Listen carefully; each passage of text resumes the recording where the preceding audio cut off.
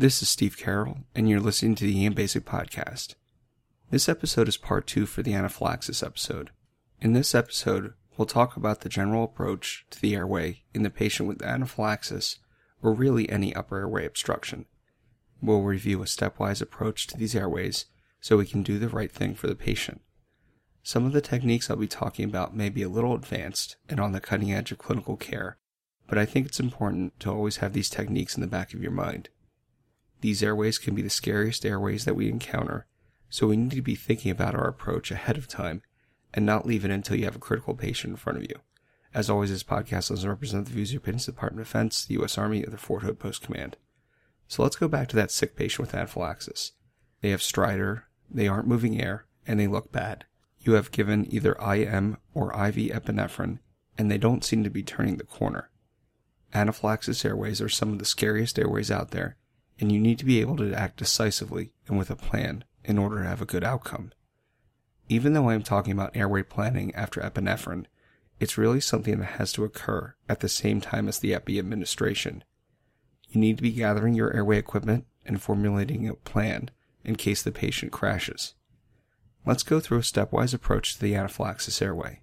So while we are reviewing this, keep in mind that the main issue in anaphylaxis is upper airway edema, so this thought process will work for any patient in whom upper airway obstruction is concerned, such as angioedema. First, while we are gathering our equipment, we need to be pre-oxygenating the patient. For this, we'll place the patient on 15 liters of nasal cannula through the nose and 30 to 60 liters per minute via face mask. What you will want to do is to crank the O2 regulator on the wall above the 15 liters per minute to deliver 30 to 60 liters per minute to achieve truly high flow oxygen. The nasal cannula may be a little bit uncomfortable for the patient, but I promise it won't make their eyes blow out of their skull.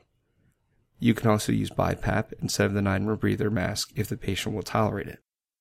These are the techniques of no DSAT that has swept through emergency medicine in the past year. If you haven't heard about these techniques, then stop right now, go to embasic.org, and read the paper that started these techniques. I'll post a link in the show notes. While you are putting the patient on high-flow face mask and nasal cannula, make a rapid assessment of their airway. Does the patient have any edema of the lips, tongue, or soft palate that could obstruct the airway? Check the mouth opening and palpate the cricoid membrane. These patients are at high risk for a failed airway, so you need to palpate the cricoid membrane and use a marker to pre-mark it ahead of time in case you have to do a cric. The next thing to do is to prepare all of your equipment. Have tubes with stylets loaded in the usual size and several sizes smaller. This is not the time to be saving healthcare dollars by only opening one size of tube. Make sure you have at least 2 sizes smaller VT tubes out of the plastic, loaded with stylets, and test the balloon ahead of time. For example, let's say that you would use a 7.5 ET tube on a particular patient.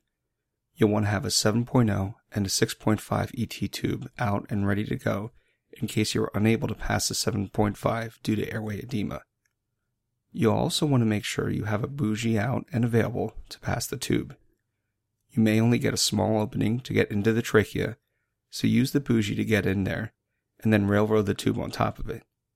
Have this out and ready for an assistant to hand it to you if needed.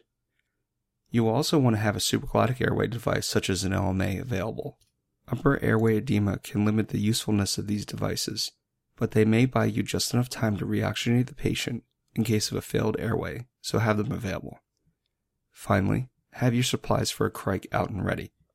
Have a bougie, scalpel, and 6.0 ET tube at the ready to do a cric if needed. Once you have your airways ready, prepare everything such as the suction, bag valve mask, end-tidal CO2, and medications.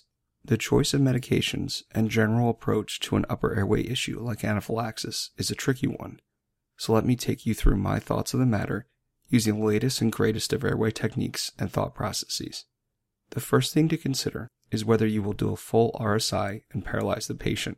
You should be very hesitant to give paralytics to the patient because the patient's muscle tone may be the only thing preventing total airway occlusion. If the airway totally occludes, it can lead to rapid brachysystolic arrest that won't be fixed until you get an airway secured. Before we go further, get this in your mind now. RSI is not the solution to every airway problem. This is one situation where doing an RSI may kill your patient if you're not careful. There are techniques that work much better for upper airway obstruction, so let's review them here. Here is how I would approach this airway. I would do delayed sequence intubation, or DSI, a technique also popularized through the EMCrit podcast.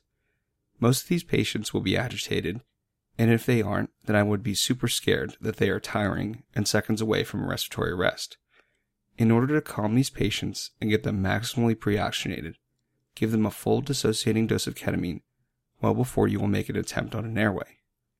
So to do DSI, give the patient 1 to 2 milligrams per kilogram of ketamine IV.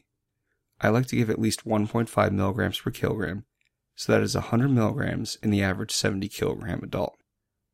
Make sure the ketamine is pushed slowly to avoid the complication of apnea.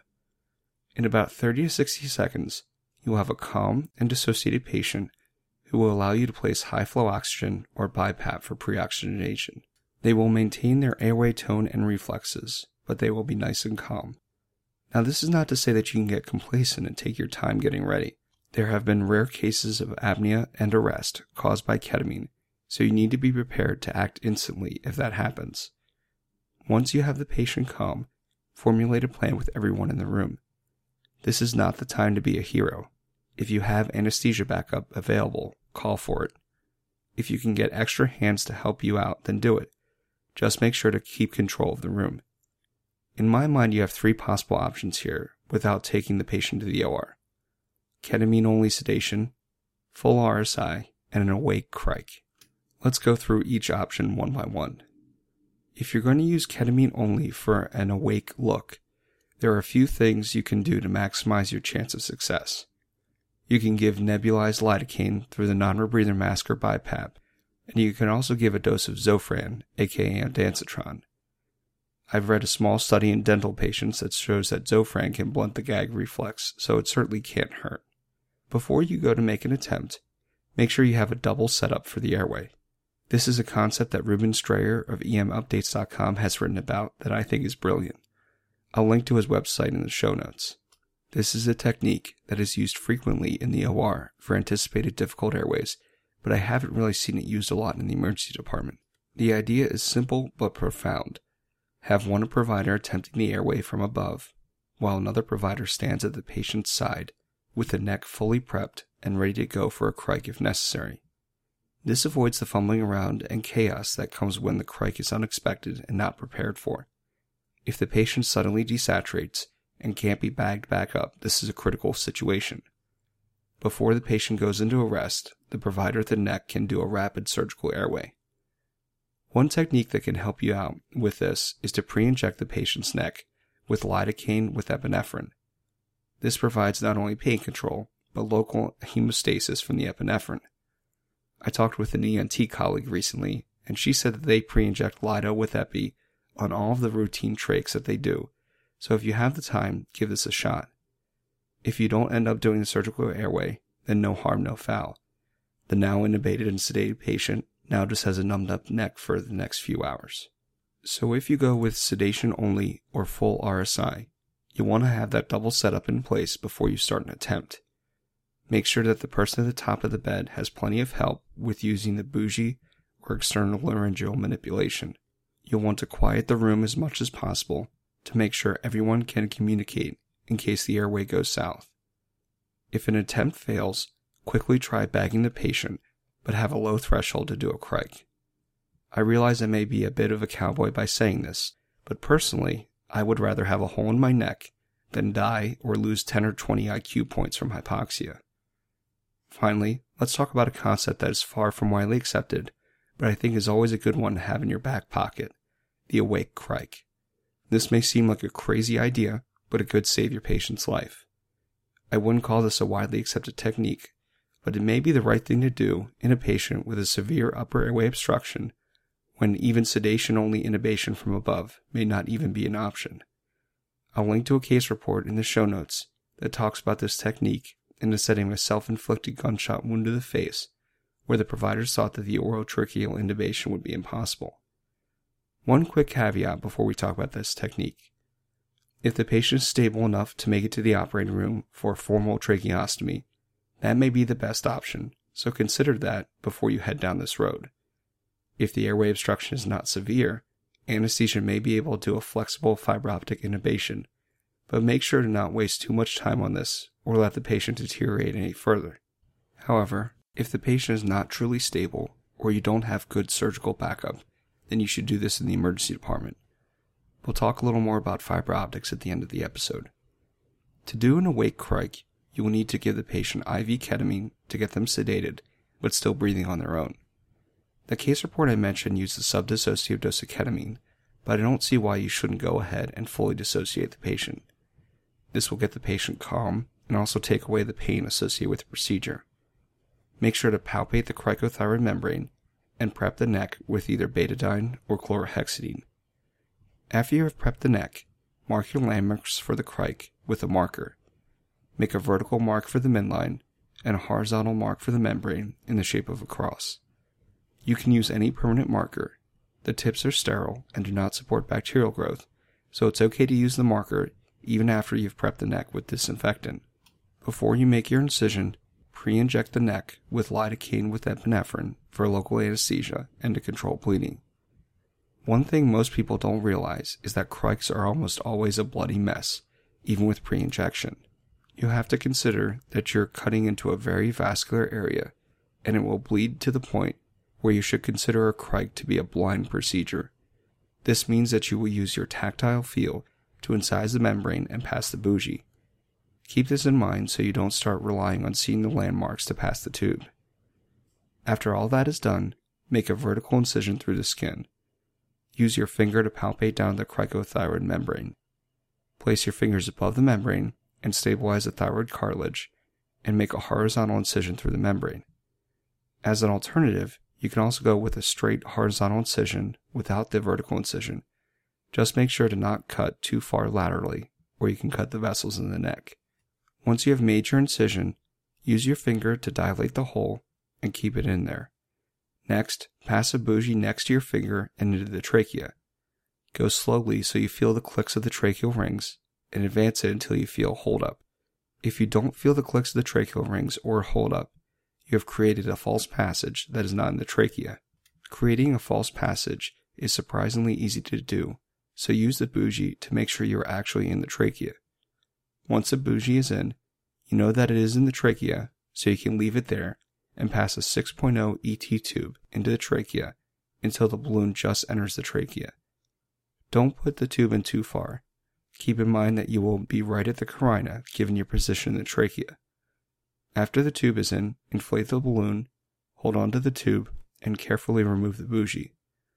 Once the bougie is out, connect it to a BVM with an end-tidal CO2 detector, and make sure you have color change. Now that you have the cric done, you will now have a long ET tube sticking out of the neck. This can be secured to the side of the patient's body, or you can trim the ET tube. Just make sure to trim above the small tube that supplies air to the balloon, or else you will render the balloon useless. An alternative to using an ET tube is to use a Shiley, which is a kind of tracheostomy tube. You can still use a bougie to make sure the Shiley goes into the trachea. Just make sure you don't lose the ET tube adapter, or you will render this useless as well. There is a great video on YouTube of doing a bougie-assisted cric on a cadaver. It's done by Dr. Darren Brody, an airway expert from the University of New Mexico. I'll post a link in the show notes.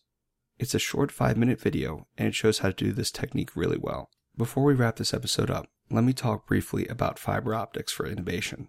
Whenever emergency medicine providers talk about how they manage upper airway obstruction, someone almost inevitably mentions using fiber optics and just leaves it at that. This ignores the reality that EM providers usually don't have a lot of experience with these devices, and they may not even be available in your emergency department. Don't get into the trap of thinking that fiber optic intubation is easy to do. It takes lots of practice, and you may not be the best person to perform it. This is where your anesthesia colleagues may be able to help out with equipment and expertise, so get them involved if you have that option. However, in emergency medicine, we always have to be prepared to do all of this on our own, so this is why I'm not going to talk about fiber optic intubation in this episode. So that's it for this episode. Since this was a short episode, I'm just going to review the big take-home points. First, don't automatically RSI patients with upper airway obstruction. Carefully consider a plan with all your resources and avoid paralyzing these patients at all costs. Second, have another provider always ready to do an immediate surgical airway if you make any attempt from above. Finally, keep in mind that a formal tracheostomy in the OR or an awake crike in the ER is almost always an option if you think that there is no way you can avoid a surgical airway. I do have one quick announcement before I sign off.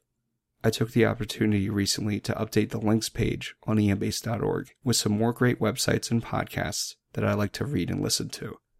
I know that there are a few pre-med listeners out there, so for you I'd like to give a special recommendation to Medical School Headquarters. This is a great website and podcast that can help you out in your road towards applying to medical school, so check it out. You can find the links to this website and all the others at embasic.org/links. That's all I have for now. Until next time, this is Steve Carroll for the EM Basic Podcast, signing off.